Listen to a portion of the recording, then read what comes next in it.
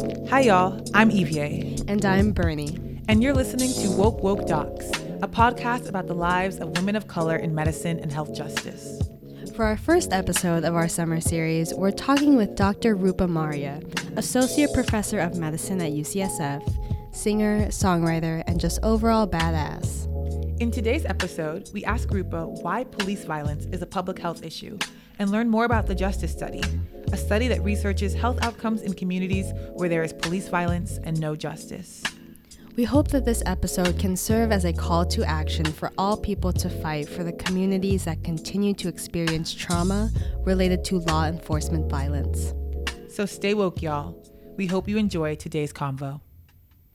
Hello, ladies. So great to be with you all. Hey, what's up, y'all? We're here with Rupa Marya, Dr. Rupa Marya, who is an internal medicine doc here at UCSF. And today we're going to be talking a little bit about police violence and the work that she has done as an activist, as a musician, as a physician. And we're just going to learn a little bit more about why police violence is a health issue.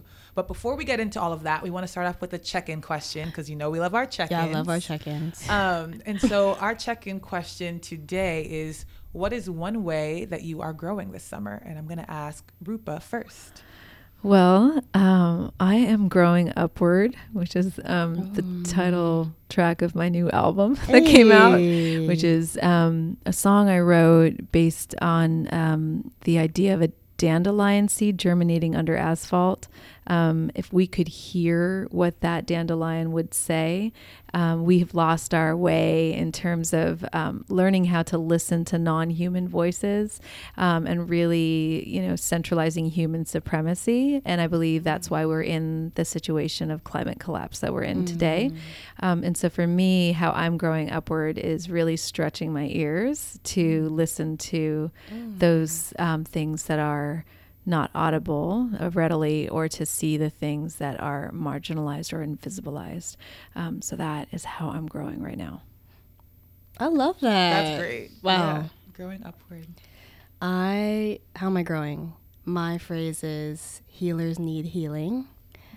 Yes. So, I identify as a healer, but recently, the past 3 months, I've been really going through such deep reflection on a lot of the intergenerational trauma and negative self-talk that I've been avoiding myself from confronting for years. And so it's a journey. It's hard, sometimes painful, but I feel great. You look good. Yes. You look like you're doing a good job. I'm glowing. I don't have a voice, y'all, because I was turning up last week with my Dalai Lama fellows. It was great. So, yes. So healers need healing too. Yes. A bunch of world leaders all together turning up. I love it. It was great. That's classic Bernie for you. Let's see. How am I growing? I am recently trying to change just the way I eat and just being more conscientious of the way that the meat and dairy industries impact communities. Because I've heard a lot of it in terms of like protecting animals, which of course is also important, but having watched some documentaries recently and just thinking about the environmental racism that is associated with those industries, it just made me think about why I eat so much meat and dairy, and just trying to think about what is that doing to those communities? What is that doing for my own personal health? Is this benefiting me? And so I'm changing my diet, and I feel like it's been really good, and I feel really like I'm doing this kind of cleansing in a way. Good and for it's you. really hard for me to turn away good free food, and I've turned away good free food at least 3 times this week. Pizza. And I turned away pizza. I turned away some delicious homemade Syrian food. It is. My friend made lasagna and everyone was raving, but I said no every time. So it's been a way of just learning how to practice some self-restraint, but then also just some cleansing, which I really like, and I'm proud of myself. Good for you. Yes. Yeah. That's awesome. Yeah. And again, we're so grateful again, Rupa, to have you here. A beautiful thing that I always remember is that this conversation, there will be no other place or time when this conversation happens. And so that's meant for the universe, for us to all be in this room discussing this very important issue, which is that police violence, law enforcement violence is a public health issue. and it is a very pressing, continually pressing issue for our communities. Right. And so as our first question, why is it such a huge issue? And why is it so brave of us to even call it and name it like that? Yeah, I think that, when you look at the roots of policing in this country, so policing really started in Britain and was imported to this country at a time where they were trying to keep the indigenous population under control and trying to return runaway slaves back to their slave owners. So the job of policing at its start here in this country was to control black and brown bodies. And for the purpose of a land grab, which was what was happening at that time, and also controlling the means of production, which was the bodies of the slaves and the labor that they produced, which was the foundation of this country and the economy. And so when you look at that history, it really is helpful to keep that in mind, that that systems of policing have always been part of a racist structure. And as you see today with the disparate killings of Black, brown, and indigenous people, that mindset continues today. No matter how much we name it or expose it, or how many video camera angles you get of these events, they just continue. It's not like they've decreased in number or severity. And so to me, when you have an institute, like a body of the state that is upholding white supremacy in such a violent manner, that's supposed to be there, quote unquote, to serve and protect us, it really erodes the civic structure in a way that community violence doesn't. If someone breaks into your home, you can call 911 for help. Hopefully help might come. But when the police are assaulting you, who are you supposed to call? And when you don't have then justice for those killings or the violence, then there's a further traumatizing of disproportionately people of color, so that they don't feel safe within the state structure. So there's a low level constant stress and anxiety around safety and trauma. And so that is why, it is a problem today, and it needs to be addressed directly as a health problem. And when I think of health problems, I think of, where do we see dead bodies? Like, that's our jurisdiction, is as physicians, is where are there dead bodies, and how did those bodies die, and how can we prevent those deaths? It's as simple as that.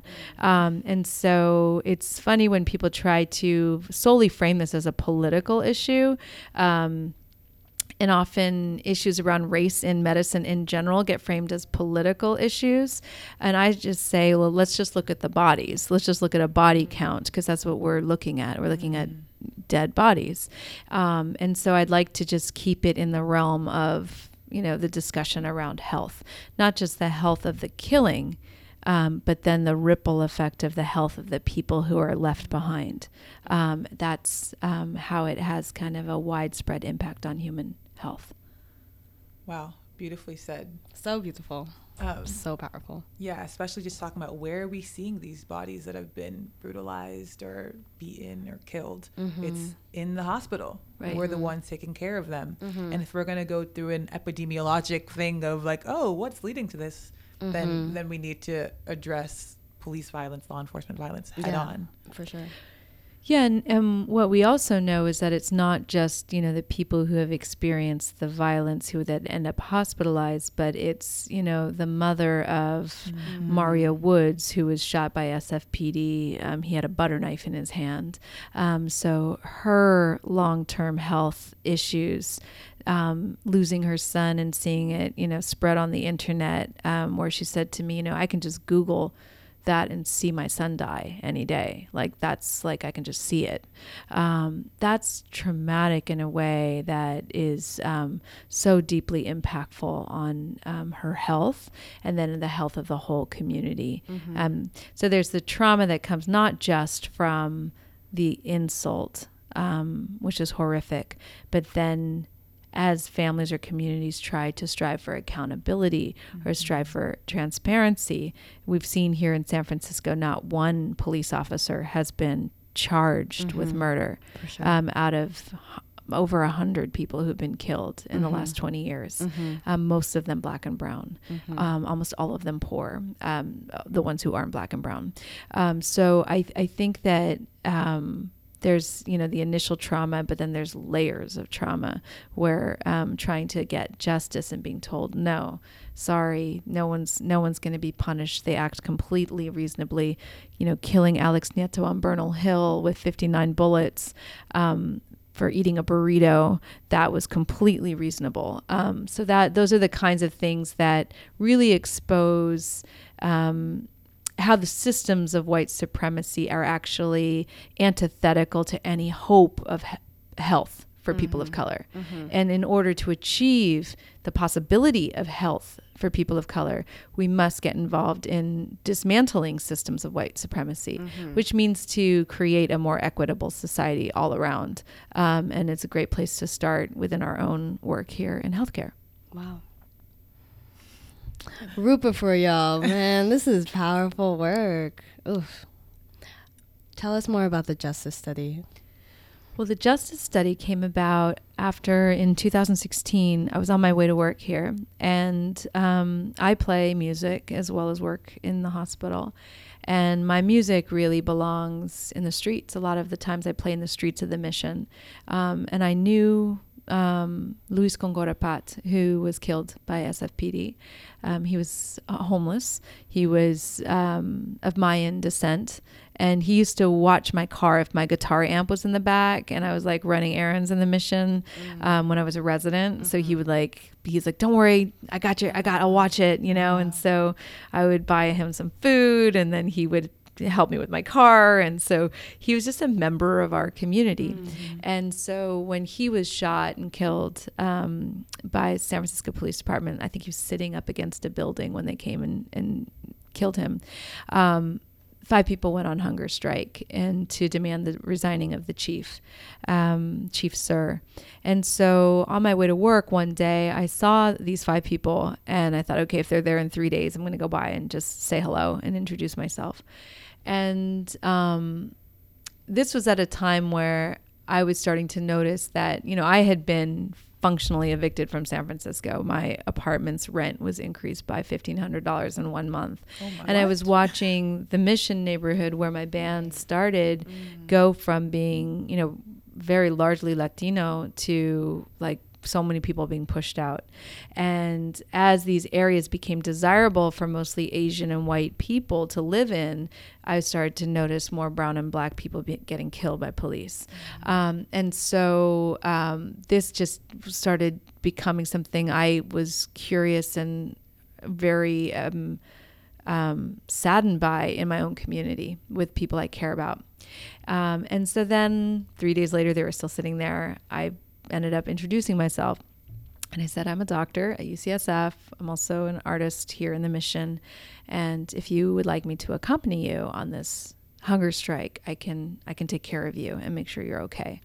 And one of them was someone who had played in this Power to the Peaceful concert in Golden Gate Park with me. I was like, oh, I know her. She's cool. Like, that's cool. So it was interesting because the music gave me an access to them that really follows this belief I have in medicine that the more we are friends with the communities we serve, like the more we chill and hang out and have a beer and make music and share stories with the people that we serve, the better we will serve because they'll trust you, not just as, their doctor in a white coat, but as their friend and a trusted member of their community. And so I accompanied them on this hunger strike and it was very powerful. And it really awakened in me a sense. Actually, I had a very feeling of dread because I knew my life was going to change. I'm like, what am I doing? This is just crazy. Oh, like you just felt it. I felt it like, wow. Oh God, like I'm opening up a whole door. Am I prepared for this? And literally I was opening up a whole door because my life has just completely been overwhelmed by this work. So after the hunger strike, they were on strike for 17 days. I admitted them here to the hospital for refeeding. The chief resigned after a young Black woman was killed who was 4 months pregnant. And I met with the community and asked, how can we continue to serve in this plight you have for your justice and sovereignty of your bodies and your health of your community?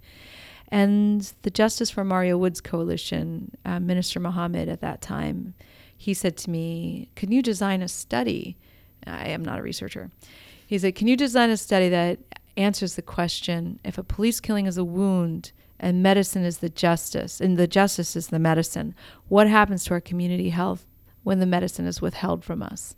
And so it took me about a year to find the right people to help me, researchers, and then another year to, develop the research tools and get the IRB approved. And then we launched this survey, and now we're analyzing the data, and it's powerful. It's both quantitative data, looking at trauma scales, looking at self-reported health, and it's also qualitative data where people talk about, what does justice mean, and was justice served, and what does it mean to not have justice?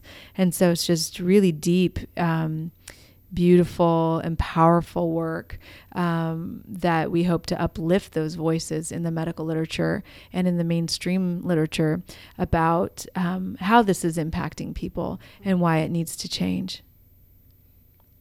I'm curious to know, Rupa, who are other people that are doing this kind of work? Like, who are people that we should be looking out for, supporting? Obviously, you're doing great work with the Justice Study, but just like for our listeners, like, who are the names and organizations that we should be behind to make sure that this work can be accomplished effectively? There's so many. So Colin Kaepernick has an amazing group of, it's like a Know Your Rights camp to help spread the word about combating police violence, basically. And Policy Link here in the Bay Area with so many. Anand Subramanian wrote a whole analysis of the San Francisco Police Department and their poor practices. He's a lawyer. So he's another one. And that organization has an equity summit every 3 years. I spoke at it last year in Chicago with Kat Brooks from APTP, who you all should know about. She is an amazing activist and organizer. She's doing great work. Nancy Krieger out of Harvard is an amazing public health researcher who's been researching very extensively on police violence and health.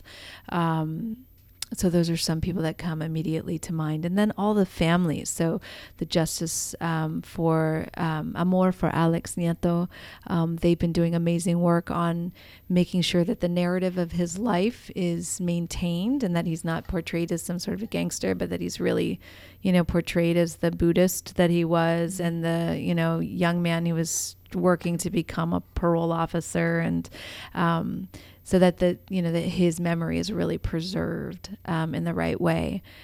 So I think all these families, the San Francisco Alliance is also doing great work locally to push the city to be more accountable and to kind of rein in the SFPD. Mm-hmm.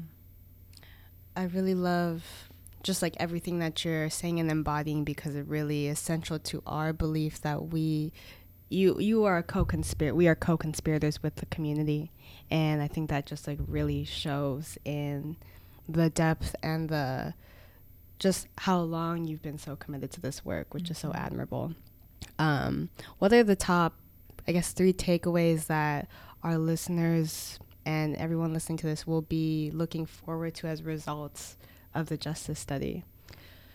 Well, I think we'll be going through a process in mid-July where we take our data back to the community and we share it. Actually, we're actually working with musicians to open this report back and to close, so that we're going to be presenting some heavy things. I know Oscar Grant's family will be present. There'll be a lot of family members present. And what has been so exciting about this research is that the community members basically tore apart our research tools after we developed them and said, no, you can't ask this. And like, people will never answer this. And no, this is irrelevant. And how they saw the research tools became very interesting.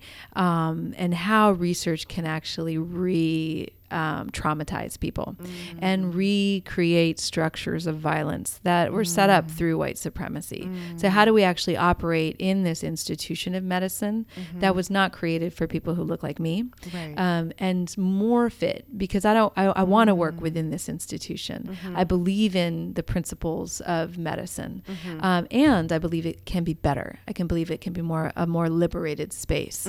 And so so we're going to be giving the data back, having their insights on how we should deepen our analysis, having their guidance on how we should get the data out.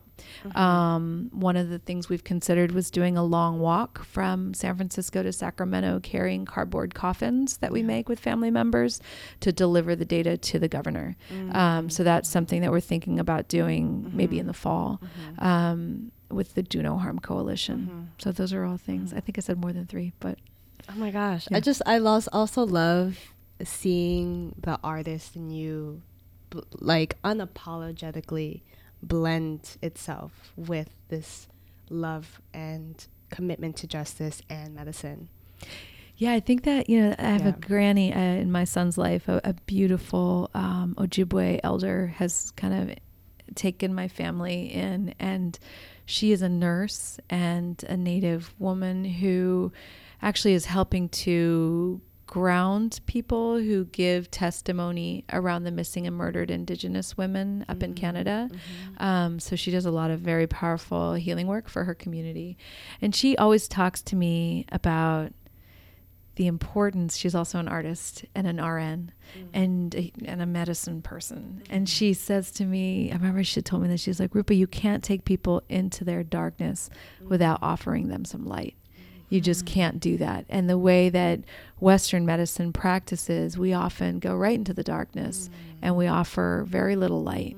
Science is great intellectually, but that's not going to give you necessarily hope as you're facing some of these major existential heavy things, whether it's existential in your own life, do you have a life-limiting illness, or whether it's existential through intergenerational trauma. These are things that need solace in a way that I believe that art can help. So it's part of the healing. Oh, I'm all about art as a way of healing. I completely support for that. For real, Evie, really? Yeah, sorry. Stop joking, Bernie. She knows me, and yes. I think just ways of incorporating that is really beautiful, and I think it's really cool to see how that has influenced just how you were able to even get into the community through it, like using that as a bridge, building that trust, and then sort of seeing how that can just continue to expand and grow into something even greater. So yeah, I would love to, as I grow into my older years, really develop more of that practice of really deeply integrating art and medicine, because it feels like I mean it in a sometimes I mean it in the deepest way I can. Like the joy, like when I saw you dancing, just it made me feel so much joy. And I think I said that to you, like that life affirming joy is so healing. And then there's other ways of moving art that just lifts our spirit. And so it just makes me excited to find ways to weave these things. And I think most cultures, most traditional cultures have ways where their healers are artists. They wouldn't call themselves artists, but that's what they're doing, is they're practicing symbolic movement and ritual. And so I would love to see more of that in our lives as healers. Do you have any last words of wisdom or advice for medical students, for health, any health professional, really, for anyone in the community, on what they can do to help, tackle this issue of police violence. Just from Yes, speak up, show up in your white coat, and get in city officials' faces. Stand up with community. When someone has been shot by the police, make some noise. Use your white coat privilege. People will look to you as an important voice in what is healthy for our communities. And so, especially if you have any kind of privilege you have, whatever race privilege, whatever kind of privilege, get out there and use it to stop these killings. And I really also think the more health workers can advance an agenda of community safety through health, as a health focus, not as a militaristic punishing focus, but demilitarizing our communities and focusing on health, I think would help lower some of the violence that we're seeing, and also just offer better solutions than just, someone showing up with a gun. So I would love to see more doctors, medical students, health workers, nurses, people getting involved in this issue, because we need everyone's help to make a cultural shift, and we can do it together. We only need 3.5% of our profession to motivate. There was a study that was shown that says you don't need to convince everybody that most major changes in society are made through extremely motivated 3.5%. So I would like to see 3.5% of the medical community extremely motivated to end police violence. Yes.